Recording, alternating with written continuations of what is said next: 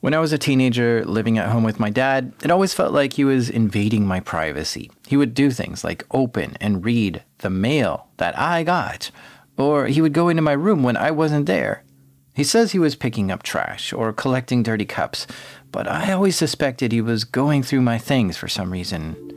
Sometimes he'd barge into my room when I was there, too, and I didn't like that. What if he saw me doing something on my computer that I didn't want him to see? So I set up an early warning system so I would know when he was coming. I would sometimes put sheets of newspaper just outside my door. I'd arrange it in such a way that he'd have to step on it to get to my door, and the crinkle of the newspaper would tip me off that someone's coming. This worked for a while, especially just hearing him complain, there's newspaper all over the floor, what's going on out here? That way I would know he's coming in. But one day, he decided to be tricky. He wanted to come in my room, but didn't want to make noise with the newspaper. So, he came up to my door very slowly and quietly, and gently picked up the newspaper so that it didn't make a single crinkle noise. With the early warning system deactivated, he opened my door and came right in. But I was sitting in my bed, reading one of my school books. I was baffled that he didn't trip my alarm, and I asked, "Dad, how did you get in without the newspaper making noises?" And he held up the paper to show me he had picked it up. And he said, "I'm always 2 steps ahead of you. Glad to see you're doing homework," and left.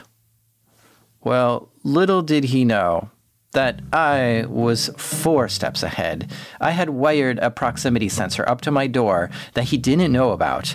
And if someone came up to the door, a little light would blink in my room, letting me know that someone's getting close. When he came up to get the newspaper, I saw the little light blink. I was playing games on my computer, and I turned the monitor off, grabbed a school book, and jumped in bed and acted like I was reading. This is what you have to do sometimes to catch someone in the act. 2 steps ahead isn't enough. Sometimes you need to be 4 steps ahead. These are true stories from the dark side of the internet. I'm Jack Resider. This is Darknet Diaries.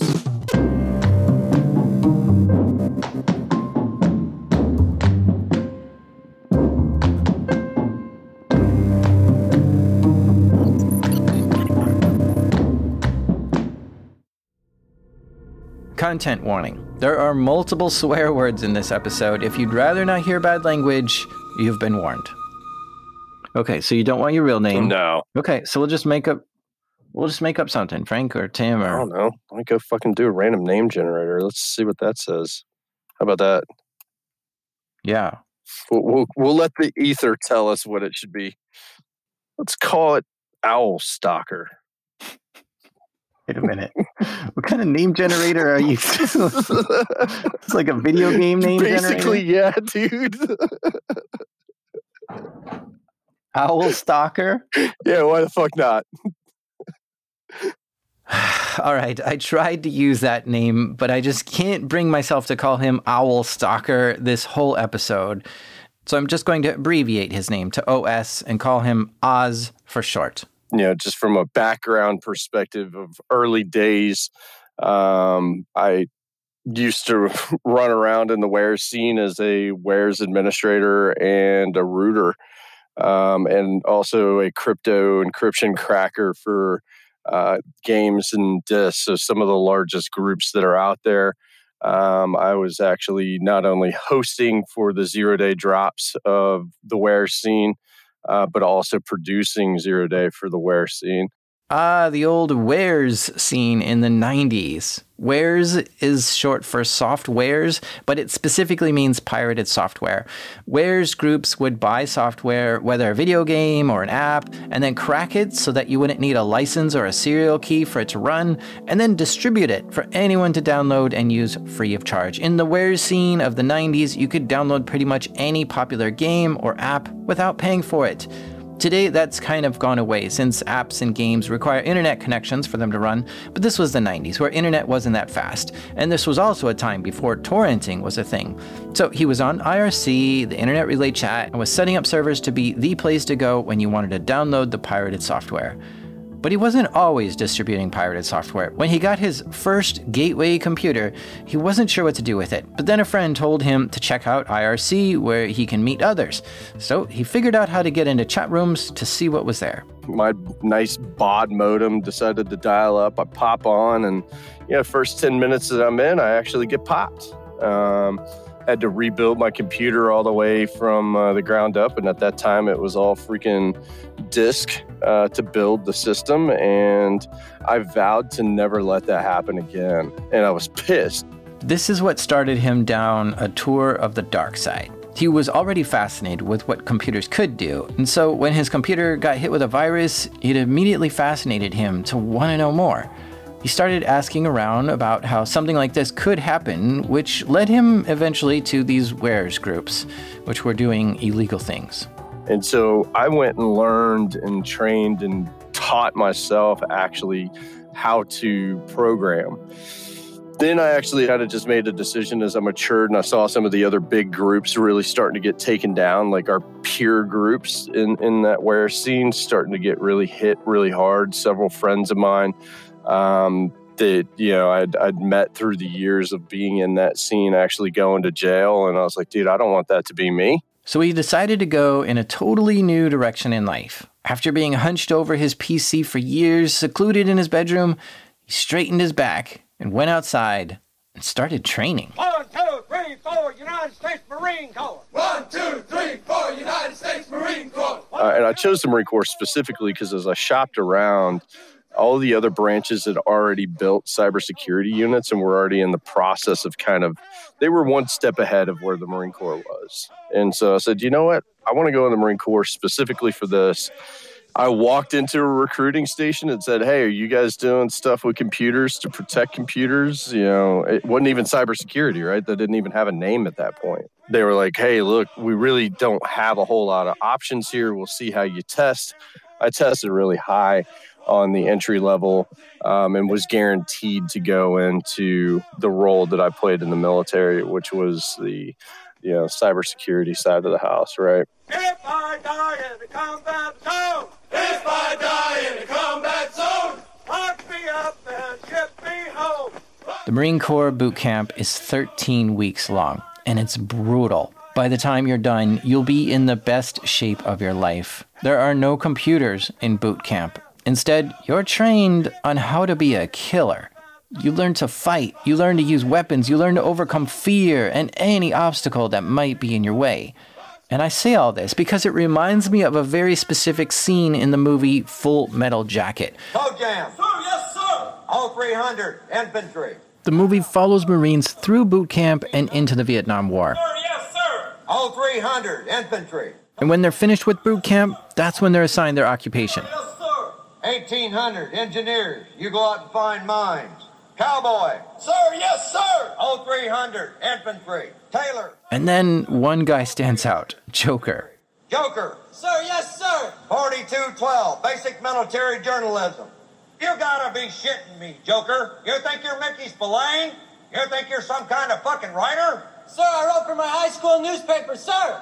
Jesus H. Christ, you're not a writer. You're a killer. A killer, yes, sir. I didn't think about the fact that the Marine Corps is like this elite military and they're trained to do nothing but kill, right? Like that's literally all they are. I looked at it more as a means to an end to go get the hands-on experience, right, from the government and to really get trained up on government capabilities. And that's kind of how I looked at it. Then I hit boot camp and went, oh, fuck, what did I do? Got stripped of everything that I was and rebuilt to who I am to some degree today, right? But how did I come back and go into that computing side of it? I mean, that was my end goal. I set a goal prior to going in, and I made agreements with the Marine Corps that I would be provided that. Well, of course, now later on, I'm realizing how lucky I was because there are no guarantees. When you sign a contract with the government, whatever military or any other freaking government service, you're not guaranteed a damn thing. And in particular with the military, right? But how I transitioned back in out of kind of that fighting mentality, I mean, I always kept it with me, right? Because we were trained to fight first. But what was really cool is that we were the ones that were defining how to fight with digital aspects first. So were you doing mostly offensive or defense, forensics, incident response? So I did both. It just really depended on where I was and what I was doing. When I was typically not in a forward deployed state, then it was defensive. And even in a deployed state, we would do defensive forensic stuff, working with our signals intelligence or intelligence professionals as well. We would take and consume that. They would bring us physical devices, like I said, chip off type stuff, like where we would actually go desolder chips on a board and actually analyze it at that level. But then also offensive kind of stuff. How long did you spend in there? I spent 5 years active duty. Long enough to realize that I made a really freaking awesome and terrible decision all in one. Why was it awesome and terrible? Well, it was awesome because I got to go do some really cool shit and learn a lot of really cool shit. And it sucked because, I mean, again, go talk to a Marine. You hate it while you're in and you love it while you're out, right? I mean, the life of a Marine is not, it's not an easy life, man. It's not at all. But this experience really did level up his understanding of computers, and specifically cybersecurity. So with this experience and know-how, he landed a job at a consulting company. They were doing forensics and other cybersecurity kind of stuff, right? And this is, early 2010s, right? Just to give perspective of time frame here. And I got cherry picked by an individual to come into this consulting firm. They had him start by doing digital forensics, analyzing an infected computer to try to understand more about the malware, looking for clues in a network or system that showed signs of intrusion, stuff like that. But they also had him doing some attack type work too, where he would be assigned to try to get into a computer or a website or a network to test how secure it was. He did that for a while, but then he got a new assignment.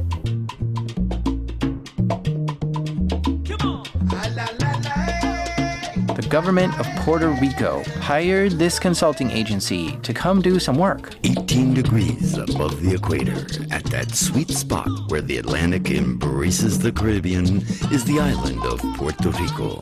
In Puerto Rico, they sold the work and they were like, okay, cool. We need to staff resources. Hey, you have availability. Cool. Welcome to this project. And that's just kind of how it goes. Like in consulting firms, you get assigned to projects, right? It was sold to me as initially that we were going down there to do IT operational improvements. What he was told was that for this project, him and a team would go down, audit the network, evaluate it, and see if there were any areas to improve to make the network more secure. Okay, so you pack your bags, you head out. How long did you think you were going to be there? That's a hilarious question. I realistically thought that I was only going to be there for maybe 2 to 3 weeks, tops, right? We're going to come in, evaluate their technical capabilities and look at okay, cool. You got this 1970s IBM mainframe. You might want to update that, right? Little did he know he would be staying there much longer than a few weeks. He arrives in Puerto Rico and all goes as planned for a while. He sees what's there and there are areas for them to improve the network to make it easier to maintain, get work done, and be more secure. So he's writing up all his findings and giving them suggestions on how to improve. Then the next thing I know, we're in the middle of a meeting with the governor of Puerto Rico. And he's like, I love the work that you guys have going on and that you've done for us. I have a problem. And he goes, we are losing millions and millions of dollars a month through the lottery of Puerto Rico. And we don't know how. Now, to begin with, the governor of Puerto Rico is the highest person who has executive authority there. So the fact that they got to meet with the governor was pretty interesting. But this is a unique challenge, huh? To help figure out how they are losing millions of dollars through their state lottery? Oz was intrigued by this problem, but he wasn't sure where to start. He had to learn and get familiar with how the lottery system worked. The lottery had weekly drawings. The drawings themselves were physically done, live on TV, not electronic like how some lotteries are. A bunch of balls go into a drum, and then they draw one ball out at a time, showing the camera, and that's how the winning numbers are announced. People would buy lottery tickets at special places that sold them, and if your numbers match the numbers drawn, you win money. You don't have to match all the balls, though. Even a partial match, like if your ticket contained 3 out of the 5 numbers, you also won. And this Puerto Rico lottery is a big deal. It's been running since 1934 and is ran by the Department of Treasury.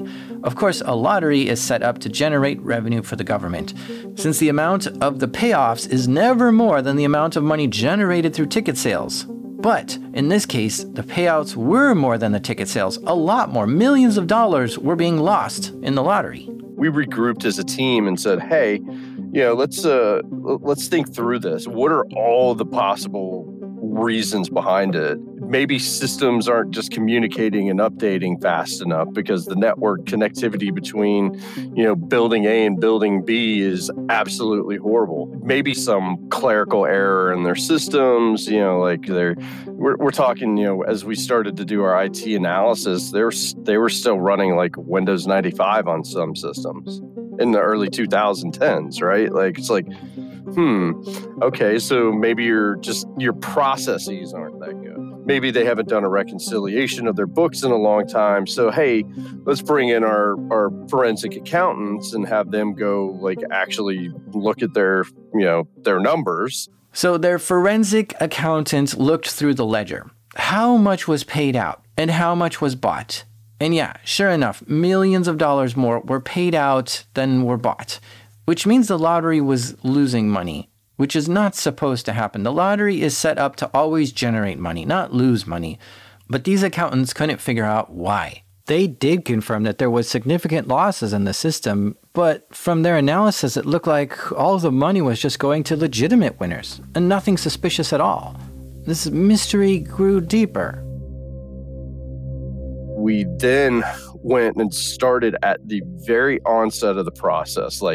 Let's go physically look at where the actual lottery balls are stored and how they're stored. Now, since this is the governor asking for help, they had all the clearances and permission they needed to make a visit where the lottery is conducted.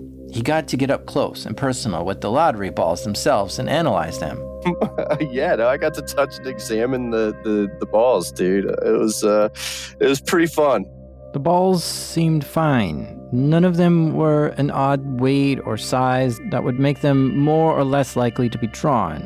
It didn't seem like that was the problem. So next he looked around and asked, who all has access to this? All right, you got cameras, you got door badge access systems.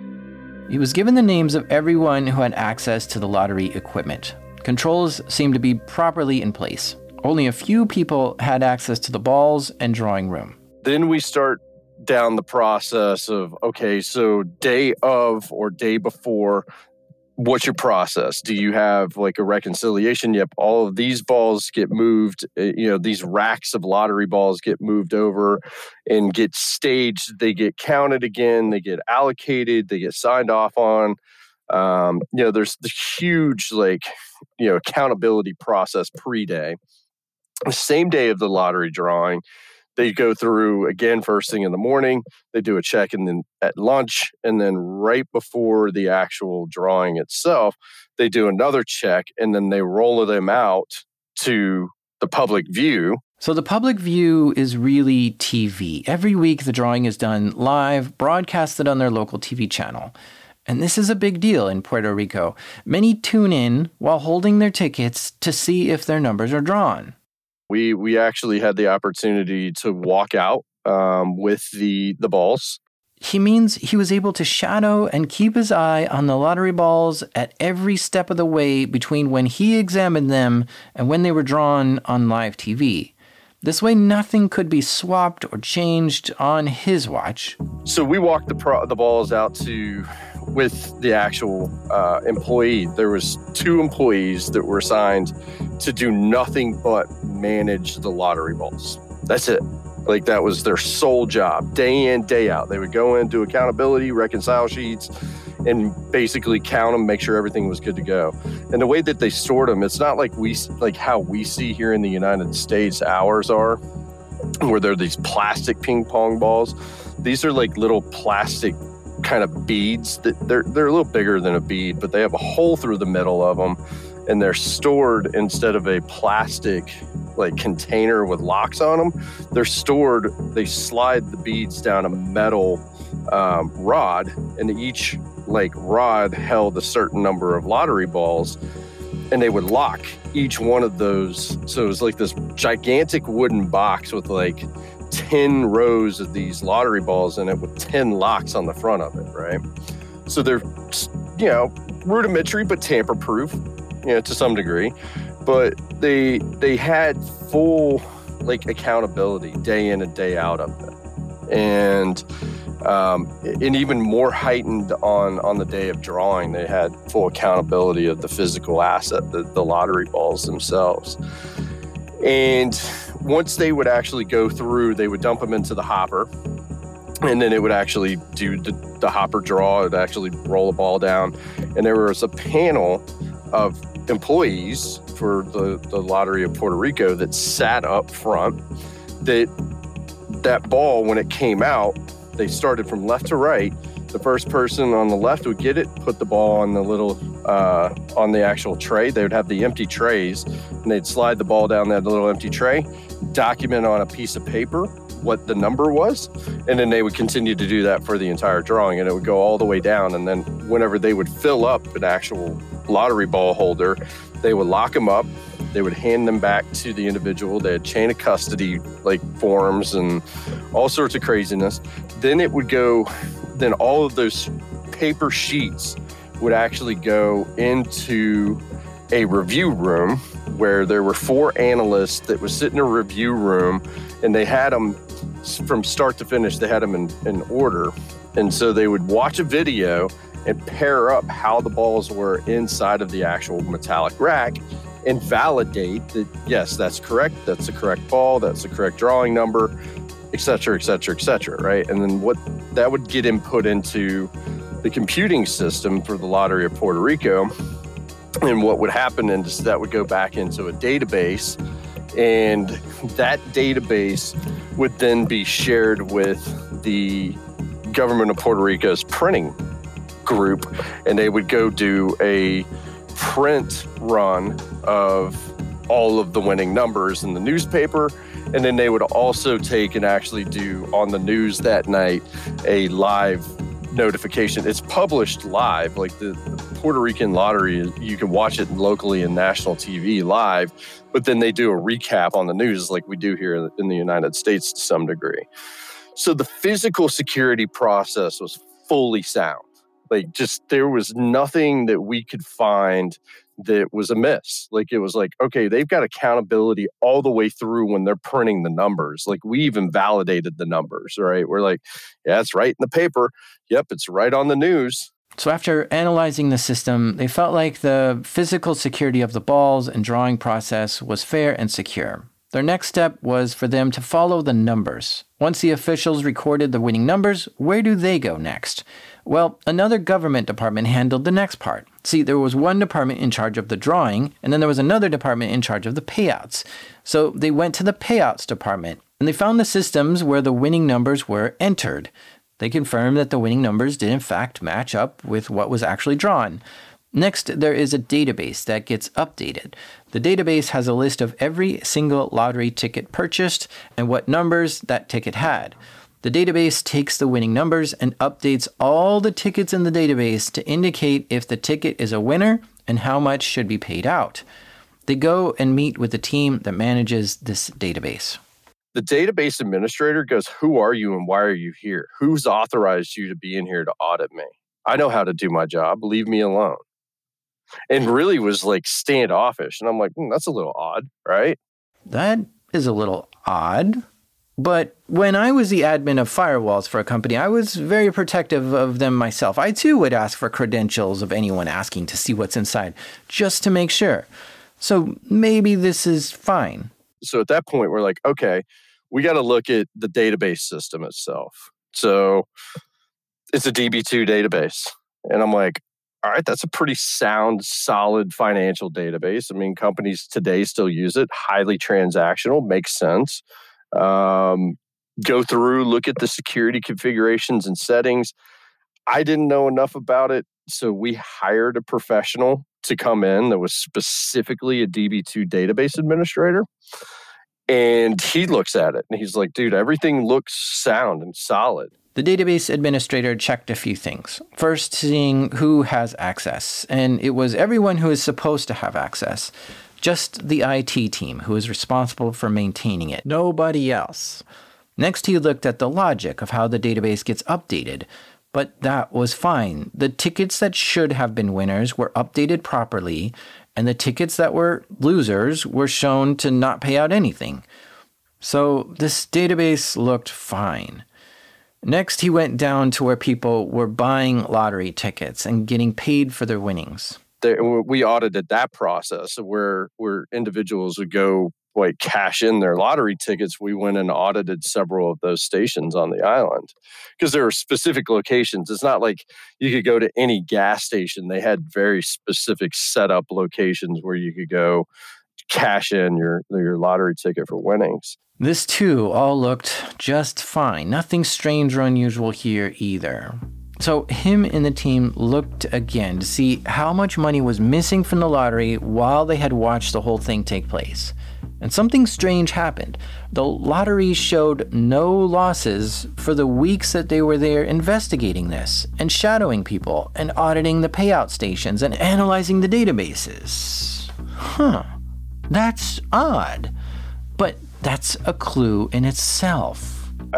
That's why we kind of saw a slow trickle when we first got to the island and were inside. Like, really, what we identified that the hard stop was when we went and actually had the interview and sat with the database team. That was the same database team that was questioning him for being there. So his hunch was that if this stopped happening once he started poking his nose in things, then he thinks this might be an insider. And so we take this all back to the governor and we're like, man, the only thing that this is pointing to, you've got an insider somewhere. And we don't know what it is. It's on the digital element. And the governor of Puerto Rico looks at me and the team and goes, I know you're here for security elements. Go do whatever you have to do to figure this out. You are indemnified of anything of any digital crime or physical crime on the island to figure out how the hell I'm losing this money. I said, can I get that in writing? And he said, absolutely. So to this date, I own a indemnification of committing any crime on the island of Puerto Rico, which is pretty cool, right? Like, I'm like, hey, fuck yeah.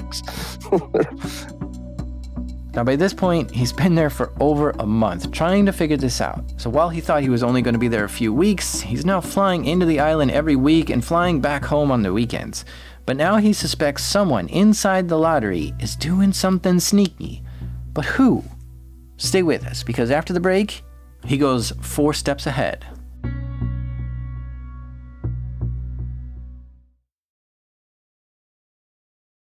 Oz has examined every aspect of the network and found nothing that would suggest the lottery is losing money. He has confirmed that before he got there, it was losing a lot of money, but whatever was happening stopped since he's arrived. This makes him believe that there's an insider somewhere that stopped once they saw he was investigating.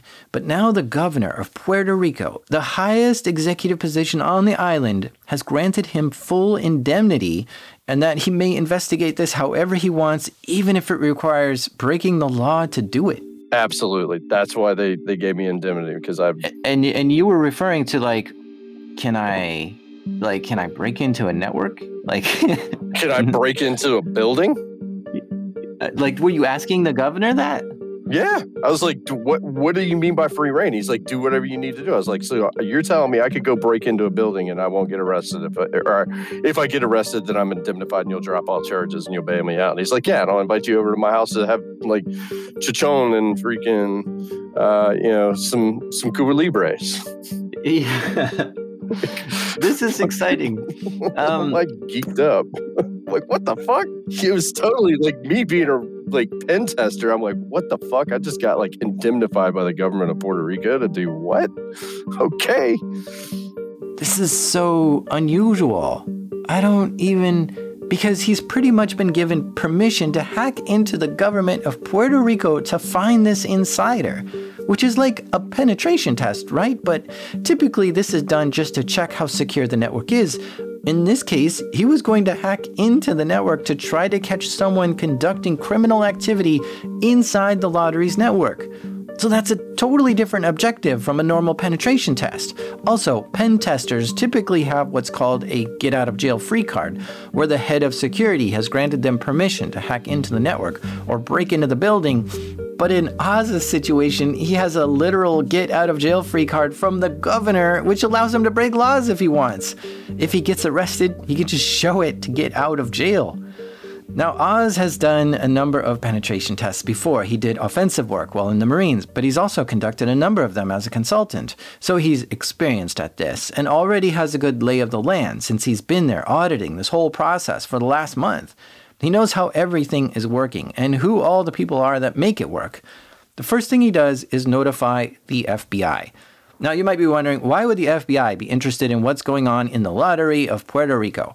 Well, that's because Puerto Rico is a territory of the U.S. So there's actually an FBI field office over there, and Oz thought this was a criminal case worthy of the FBI knowing about, and that he was investigating it and had permission to do so.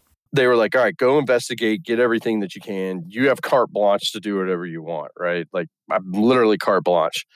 Mind you, up until that point, I'd been suit and tie every freaking day, right? As a consultant is, usually on your customer site. I freaking dropped into straight civilian clothes, just acting like a tourist. I did some things to change my appearance and walked right into the government building and started to kind of look around. He went into this building because he knew this is where the database and main network for the lottery payout system actually sat.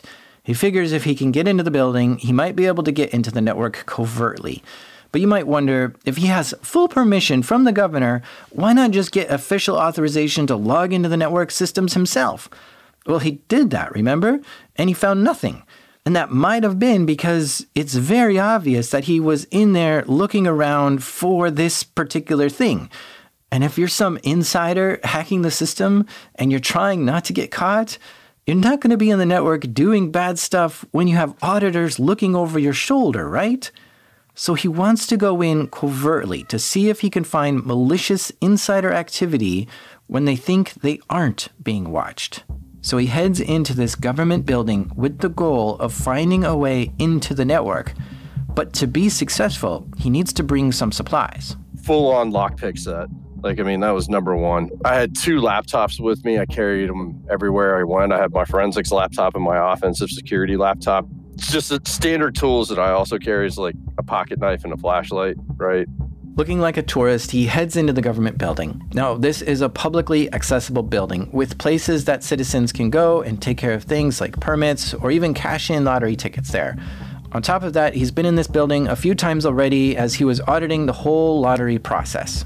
There was a door where I knew the finance office was. Finance office, say you're walking down a hallway and you come to a T intersection, and to the right there was a sign that said finance, but straight ahead, 10 feet ahead past that T intersection on the right hand side, there was a door. And I was like, I wonder if that's where they keep physical financial records. Might be a computer in there that's unlocked, right? So that's what I was thinking, off the top of my head. And I look up and there's no cameras pointed at this door. They're pointed down the main corridor facing towards where the entrance of the government of Puerto Rico's entrance is, and then down the corridor of where finance office main door is. But there's not one facing or towards me or facing behind my back at that door, right? Because there was an end of a hallway, right? So there was like nowhere you could go basically at the end of it. And so, I'm like, okay, so I just lean up against the freaking wall and jiggle the handle. It's locked. So I pull out my lockpick set. He starts trying to pick the lock, which is not a fast or easy thing to do. It takes time and patience and lots of trial and error. You might not have the right tool at first, and you need to try a different one. And you don't know if you need to turn the lock to the right or left to unlock it. So it's kind of like throwing darts in the dark. And at the same time, he's nervous since someone could be coming around the corner at any moment and see what he's doing and question him. But after a short while, he gets the lock open and opens the door. I popped the lock on this door. I was correct. It was the finance department. I was correct. It's where all the physical freaking documents were. I was correct that there were computers in there. I was incorrect in identifying that there might be people fucking sitting in there. And so 4 people turn the fuck around and look at me and go, "What are you doing here? How did you open that door? That door is supposed to be locked." And I'm like, "Oh shit." He just goes right back out into the hallway and closes the door. He sees that people were getting up to come see what he was doing. I was like, "Yeah, here I go. I'm going to a fucking Puerto Rican jail. Like, this is going to suck, right?" Like, I was freaking the hell out, dude. I didn't know if I could believe the governor of Puerto Rico or not, right? Like, yeah, I mean, is he really going to bail me out of jail? How long is it going to take for them to realize that I'm in jail? Right? Like, those are thoughts going through my head, like when that happened. He had to think fast. He did some mental calculus. Should he run? Well, that would certainly make him look more suspicious, and it could get him kicked out of the building for good. Instead, he wanted to contain this problem to just this office. So he walks around to the front door of this finance office, and he tries to think of a story. Because he's been there before, he remembers that the floor above him is where the passport office is, and that's what he decides to use as an excuse. He was going to act like a lost tourist, not able to speak Spanish, and was looking for the passport office. So he puts on a face and walks into the finance office. And I'm like, "Hey, I was told to come here because this is the passport office." And so the director of finance for the entire government of Puerto Rico was one of the guys that was sitting in the back, right? And he walks out and he's like, "That door was not unlocked." I was like, "It was. I just pushed on it. Like, I don't know. Sorry, sir. I'm really, like, I lost my passport. I'm trying to go to Cuba because at the time you could fly from Puerto Rico to Cuba. You couldn't fly direct from the United States to Cuba, but you could fly to Puerto Rico and then fly from Puerto Rico to Cuba as a United States citizen, right?" And so this director of finance was like, give me the side eye, but he's like, "Yeah, follow me." He gets escorted to the passport office. He was trying to contain his stress on the way. And on the walk there, the head of finance was curious of the situation. Well, he drops me off at the passport office, and I walk in. I'm like, "Hey," so I fill out a bunch of documents and act like I need to get a freaking, my passport basically freaking renewed because I had lost it or whatever. And waited till he left, and I just kind of sat because there were quite a few people in there, and I just sat and just kind of waited for about half an hour or so, if I recall, and then bounced out and continued on down the path, right? Like, totally almost got fucking popped. He left the building. That was enough excitement for a day. Who knows what would happen if they called security on him or caught him on another floor trying to open other doors. He decided to leave and let things cool down. Ended up in going back the next day, and I had already seen like what looked like a lunchroom area, like up on the 3rd floor. So this is like, mind you, the government building's like 7 stories tall, right? I was like, it looks like a little lunchroom, and I was like, I'll go check that out today. So I head up to the 3rd floor. Mind you, finance was on 1st floor. 2nd floor was passport office. So, OPSEC was in terrible aspects of multiple things. And I included this in my report to the governor of Puerto Rico. It's like, dude, you have all these financial records that are sitting, your physical financial records that are sitting on the 1st floor. You have hurricanes and flooding like continuously on this island. You might want to think about moving that to a higher level, right? Shit like that. Those are kind of other recommendations that we were putting out there for him. He gets up to the lunchroom area, then walks around the hallways near there. He sees another door and tries to guess what's inside it. He puts his ear up to the door. No noises are coming from inside. There are no windows to see in either. He walks around the halls, no signs as to what this office might be, and it's not connected to any others. It's sort of a secluded office with no signage. He pulls out his lockpicks and starts working on the lock. After a few minutes, he gets it open and looks inside.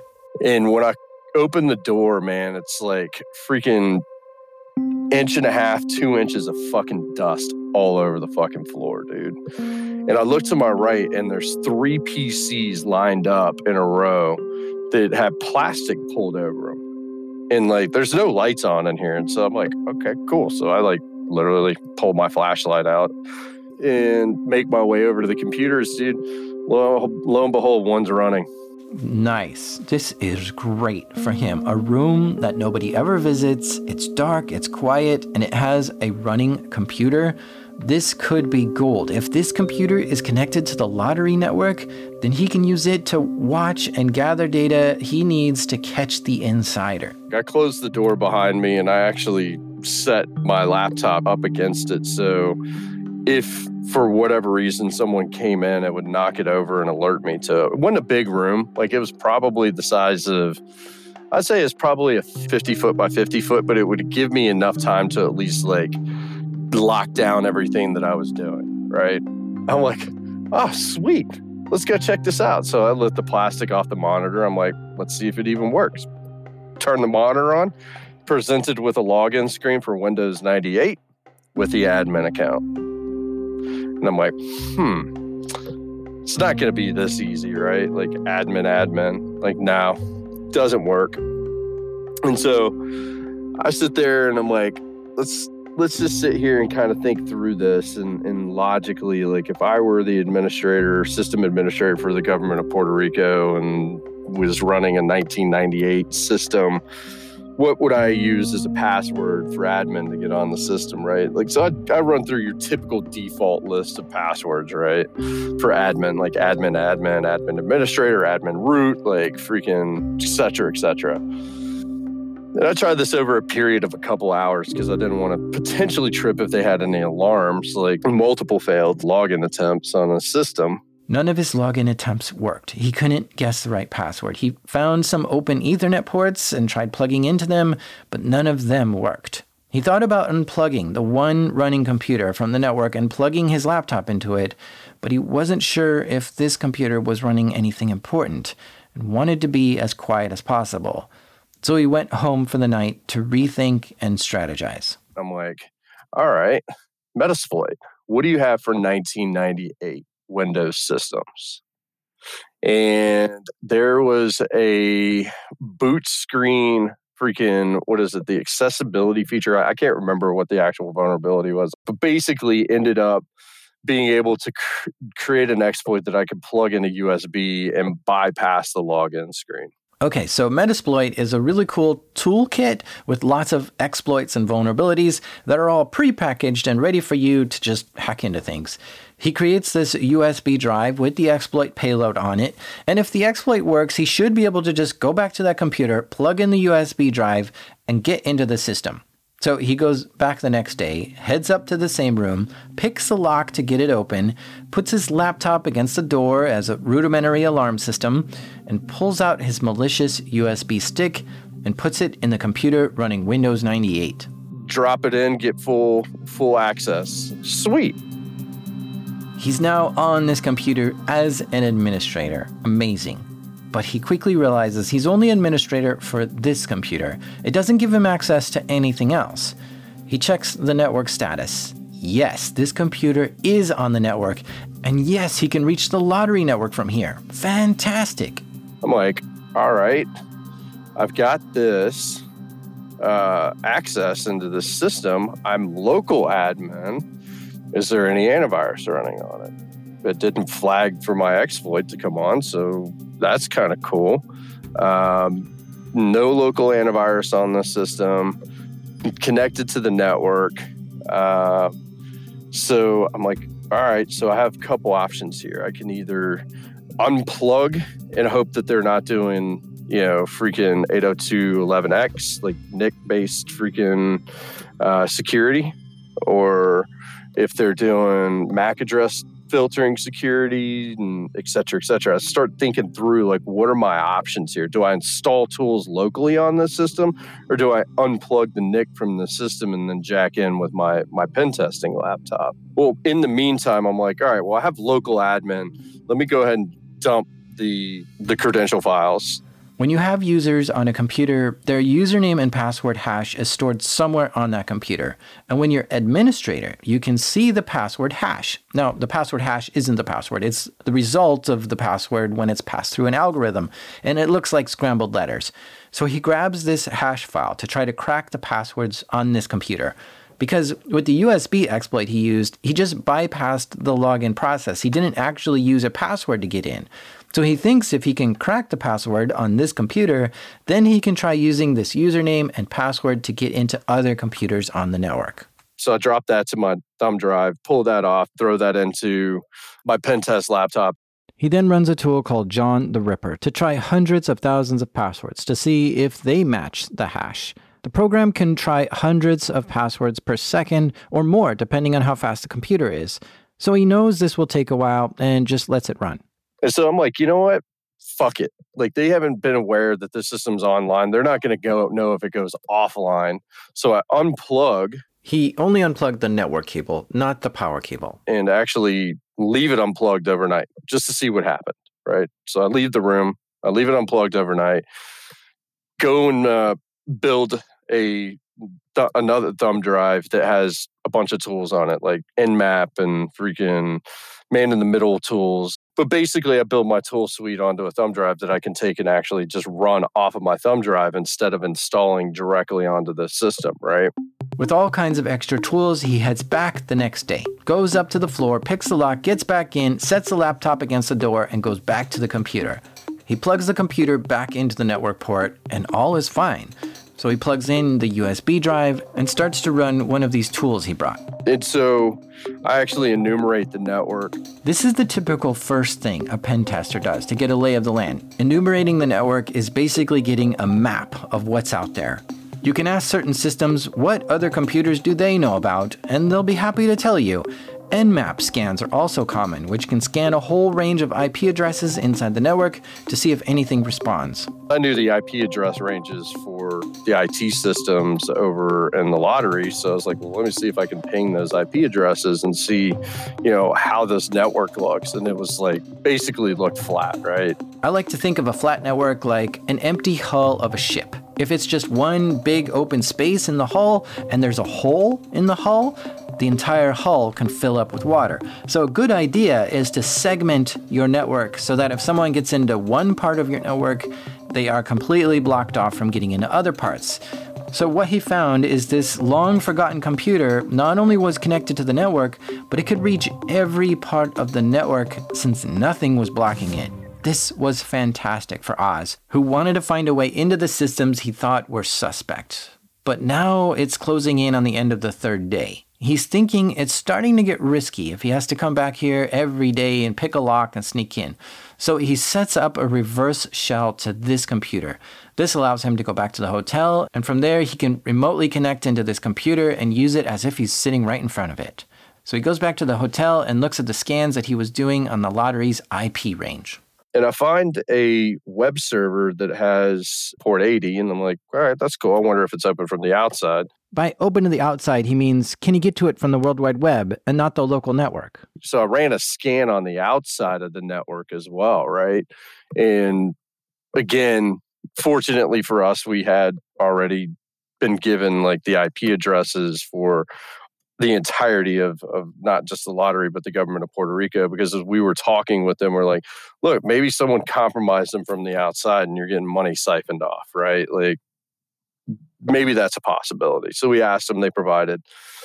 And so I run port scan against the outside, find the web server that enumerates at the same version of Drupal that I had. I go through the Metasploit table. There's an exploit, remote code execution exploit for it, and it's running on a Linux system. So in trying to exploit a system and get unauthorized access to it, the more you know about it, the better. A scan might show you what kind of server is running, what kind of web framework is on that. In this case, Drupal was the web framework and the operating system was Linux. On top of that, you might get versions of what software is on that system. And if you know what version it's running, you can go look to see if that version has any known vulnerabilities that you can exploit. Oz found a vulnerability for that version of Drupal and tried to exploit it from the outside. And bingo, it worked. He got in, which is always a rush to hack into a system from the outside. And I was like, holy fuck, yes. And literally, like, the whole team was sitting around the table, and I'm sitting there I'm drinking a Mai Tai at this point. I'm like, fuck yes. Like, check this out. And like, I'm doing my due diligence of screenshots and all that other shit, right?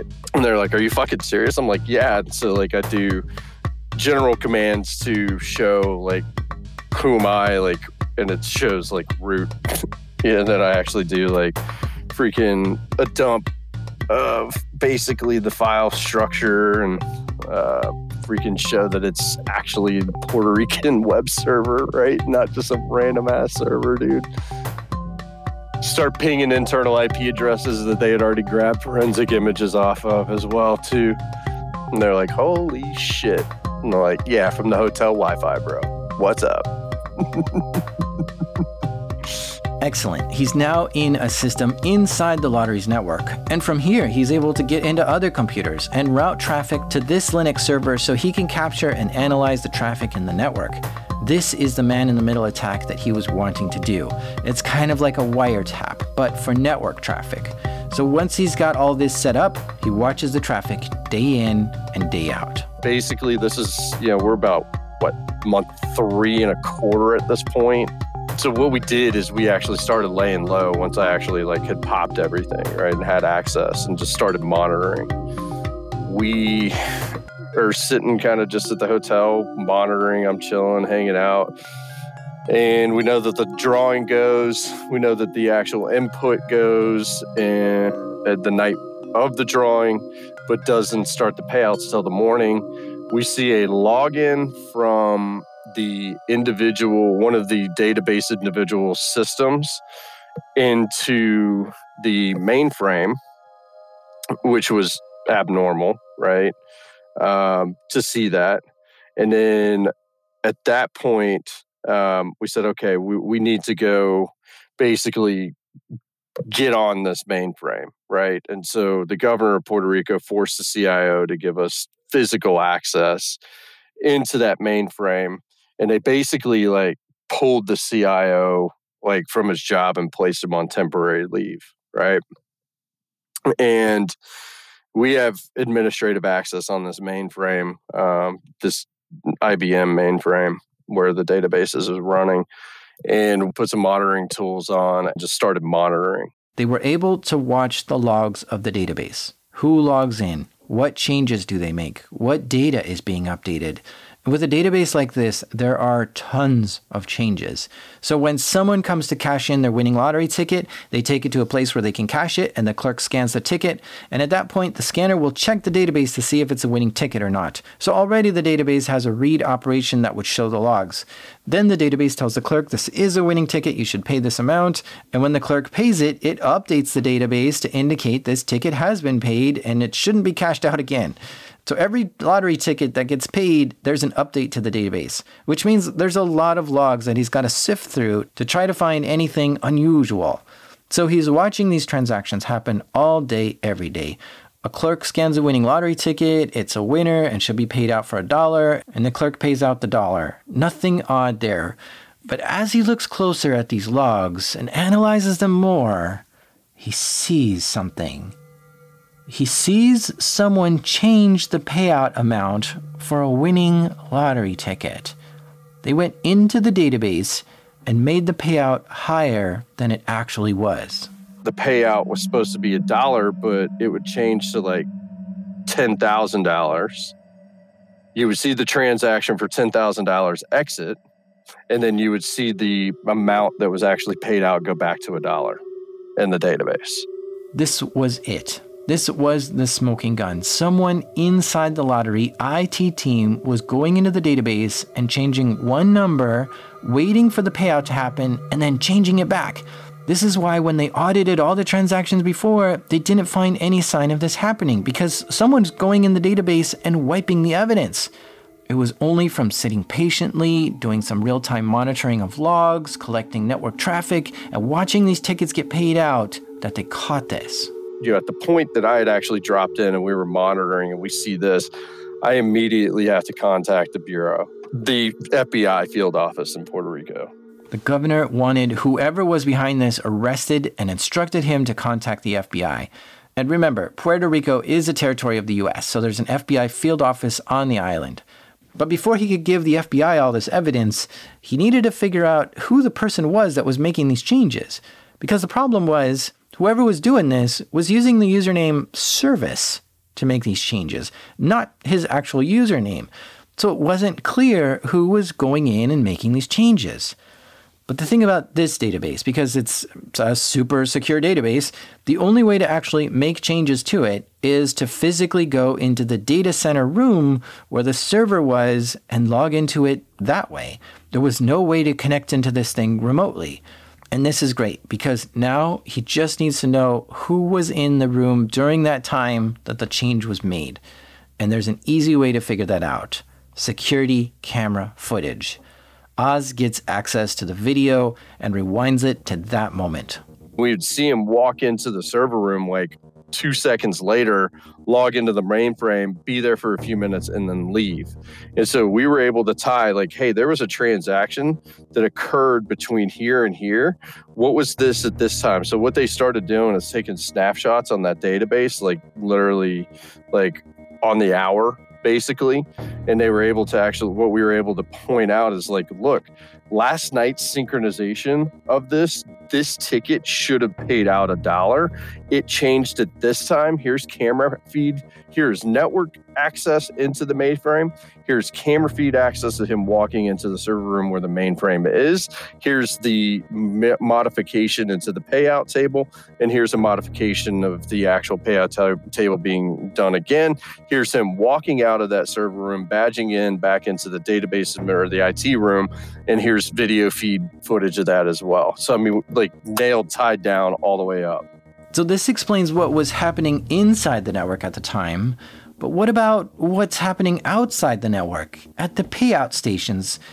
This operation must have been coordinated with someone outside. Yep. So they would say, I will be at this payout station at this time. So this guy would go in like 10 minutes beforehand, change the payout amount. The person will walk up with that boleto ticket number. They would actually type in that boleto serial number, and it would be for $10,000 versus $1. He would see the transaction process and then immediately go flip it back to $1. So the individuals on the end at the payout stations didn't know.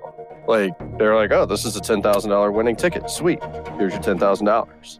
Oz has cracked the case. He's figured out how the millions of dollars are being stolen from the lottery, and he knows exactly who did it with all the evidence showing how it was done. We call the Bureau. Like, we're like, dude, we've got soup to nuts evidence of like freaking fraud, like right here, like full on, like we know that this is happening. Definitive, like this individual is like fully active in doing this, right? And the Bureau's like, cool, wrap up all your information. And this is kind of freaking fun. When you meet with the Bureau to do data drops, you know, you'd think you go to a field office and go hand them whatever evidence you had.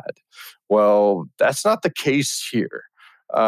Because we were the gringos on the island, because they had freaking taken and actually put the CIO on leave, and basically we had interviewed and there was already enough like noise kind of fluttering around, and people were starting to kind of talk, and the FBI mentioned to us that, hey, there's chatter in the cartels that there's gringos on the island actively investigating. Be heads up. And that's why we went into wait for a little while post me actually having access. One, I needed to collect evidence, and two, we were laying low because the cartel, there was chatter from the FBI that the cartel was aware, right? That there was some sort of investigation going on. But once we actually So this is the fun part, though. Again, what I was trying to say is that, you would think that it'd be a field office that you'd go walk this data into. Well, no, here I'm a gringo in freaking Puerto Rico, right? They call outsiders gringos, right? So the FBI, instead of having, and this tripped me the fuck out because I'd worked with them tons in the military, right? It tripped me the fuck out when they go, yeah, meet us at the mall food court and just bring it all on a thumb drive. And I'm like, what the fuck? So I go to the Puerto Rico Mall to meet the Bureau to transfer the empirical data that we have at this point on at least this database administrator making these manipulations and payouts, right? And literally meet these two guys like we're in casual clothes, where we go order our food at the little food stall. We're walking with the trays, and he's like, you got that thumb drive? Just drop it on my tray while we're walking. And then I do. He grabs it, puts it in his pocket, and we go sit down and eat lunch. Like, kind of fucking wild, right? Like, it's like, what the fuck? Supposedly, the reason for this is safety and security. There are drug cartels on the island, and the FBI knows that the cartels are watching the FBI field office very closely and knows everyone who comes in and out. Since Oz was already being talked about by the cartel, they didn't want to tip off anyone that Oz might have found something and was meeting with the FBI. So they made it look like it was just a casual lunch meeting. Surely, you wouldn't pass along top secret evidence to someone in a public place where anyone can hear, right? That was exactly why they did it there. Whenever I made that dead drop to them, they jumped on and looked at it, right? But I get a call like 7 o'clock that night that, hey, meet us at X location. We want to debrief, basically, of what's on here, and kind of walk us through, like I'm talking to you right now, on the details of what's happened. And I had my significant other actually traveling into town that was supposed to be there at like 9. I didn't get out of my debrief until like freaking almost midnight and missed picking my significant other up at the airport. They were standing at the airport in the dark with the lights off, and I wasn't able to leave because I'm doing a debrief to the FBI. And I tell them, like, hey, my significant other is over at the airport. Would y'all mind going and picking them up? And they go, sure. So they, like, drive by. But the FBI didn't pick anyone up. They just drove by and said they didn't see anyone and left. So by the time the debrief was over, Oz calls his significant other to see what was going on. My significant other is just fucking furious, bro. Like, just absolutely beyond pissed off, right? And here I am. I can't explain shit to them. The reason why he can't explain this is because it's a classified case. He can't explain that he was with the FBI the whole time. Because what if the cartels are tapping his phone or something, right? So all Oz could do is just make up a story. I'm so sorry. I fell asleep. But of course, that wasn't the case. He just couldn't explain, at least not here, not now. But he returns back to his hotel and stays on the island a little longer to assist the FBI. And they basically put us on monitored custody, right? Like, they were following us everywhere we went. He kept meeting with the FBI to provide more evidence and information that he had access to that might help the case. The Bureau, like, kind of took over most of the investigation. We had some limited support to them as more ancillary and informational, just to fill in gaps that they weren't able to pick up out of what we had provided and whatnot. The FBI was uncovering evidence that the names Oz had provided were linked to a cartel on the island. Basically an illegal drug smuggling group. The FBI somehow found a cartel member with lottery tickets and confiscated the tickets from him. They call the lottery tickets boletas there. And so the FBI was curious. What if they try to cash in these boletas? So they get someone to go undercover into a payout station and hand them one of these boletas that was from a cartel member. The payout clerk looks at the serial number on the ticket and back at the undercover agent and doesn't even try to cash the ticket. Instead says, pull around back into the garage and that someone would help them out shortly, which turned out to be the individual was told to pop their trunk, don't look back, and go drive to this location. So they popped their trunk, stuff was put into it. They drove to basically not where they were told to go, and basically wherever they went, I don't know.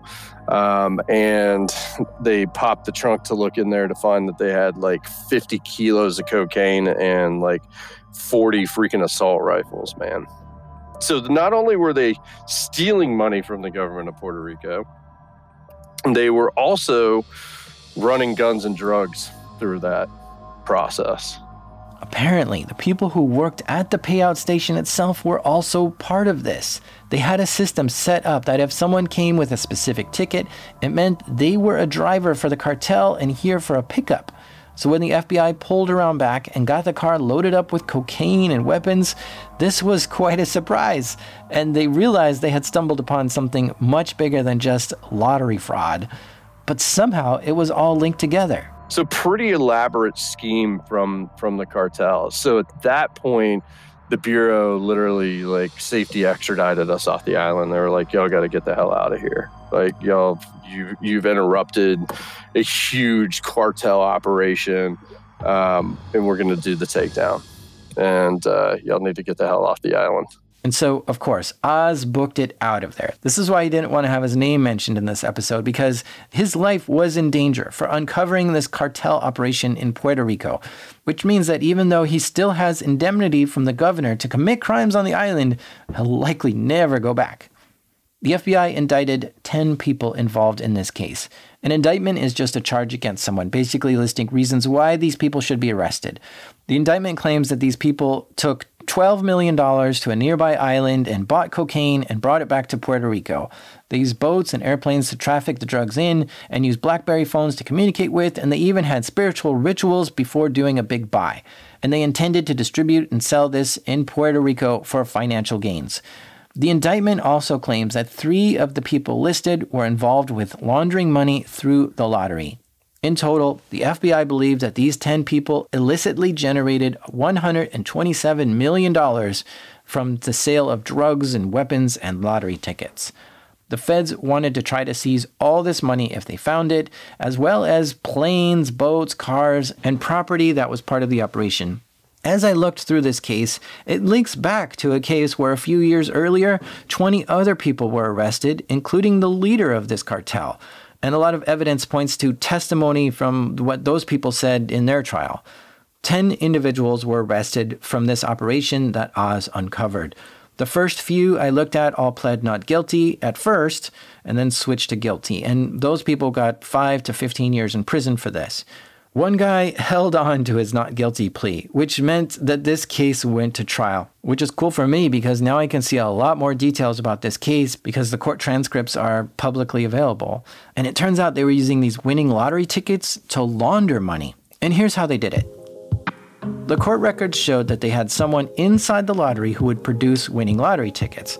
Then those winning lottery tickets were sold to people in the cartel for 20% more than whatever it was worth. So if the winning lottery ticket was worth $10,000, the cartel members could buy the ticket for $12,000. The reason for this is because the cartel had a lot of illicit cash, and they wanted a way to make the cash look legitimate. So when they'd cash in the winning lottery ticket, they would get a check from the Puerto Rico lottery and take the check to their bank to deposit it. This would allow them to legally declare their winnings on their taxes. This way they had a nice clean record of where they got their money from. Sneaky stuff. Anyway, this guy who went to trial was found guilty, and the judge sentenced him to life in prison. Not just for this lottery stuff, but also for the cocaine and weapons smuggling. So this brings us to the guy inside the IT department at the lottery. He was one of the 10 that got arrested, and he appears to be a really dangerous guy. He was being charged with all 4 counts of drug running and lottery fraud. But I called up Puerto Rico and I spoke to someone who was close to him, and they said he was a good guy and just fell in with the wrong crowd. See, besides being an IT guy, he also had a private pilot's license and liked flying planes. And on the weekends, he would charter tours in his planes to show people around the island. Well, this cartel heard about his planes and hired him to move some drugs from one island to another. Eventually, he was being hired to do more and more trips for the cartel. He got out on bail while the courts figured out what to do with him. At first, he pled not guilty, but then he came back into court and changed his plea to guilty. The court said, okay, come back in 4 months and we'll determine your sentence. Well, in that 4-month time frame, he somehow got involved with this cartel again and was part of a mission where he had to capture someone and take them somewhere. And in that mission, he was shot and killed. The police found $30,000 in his car after that. And this is a surprise ending for me. The IT guy who was changing the numbers in the database was shot and killed in the end. While playing the lottery itself is a gamble, this guy was gambling with his life. And when the stakes are that high, you might either get rich or die trying.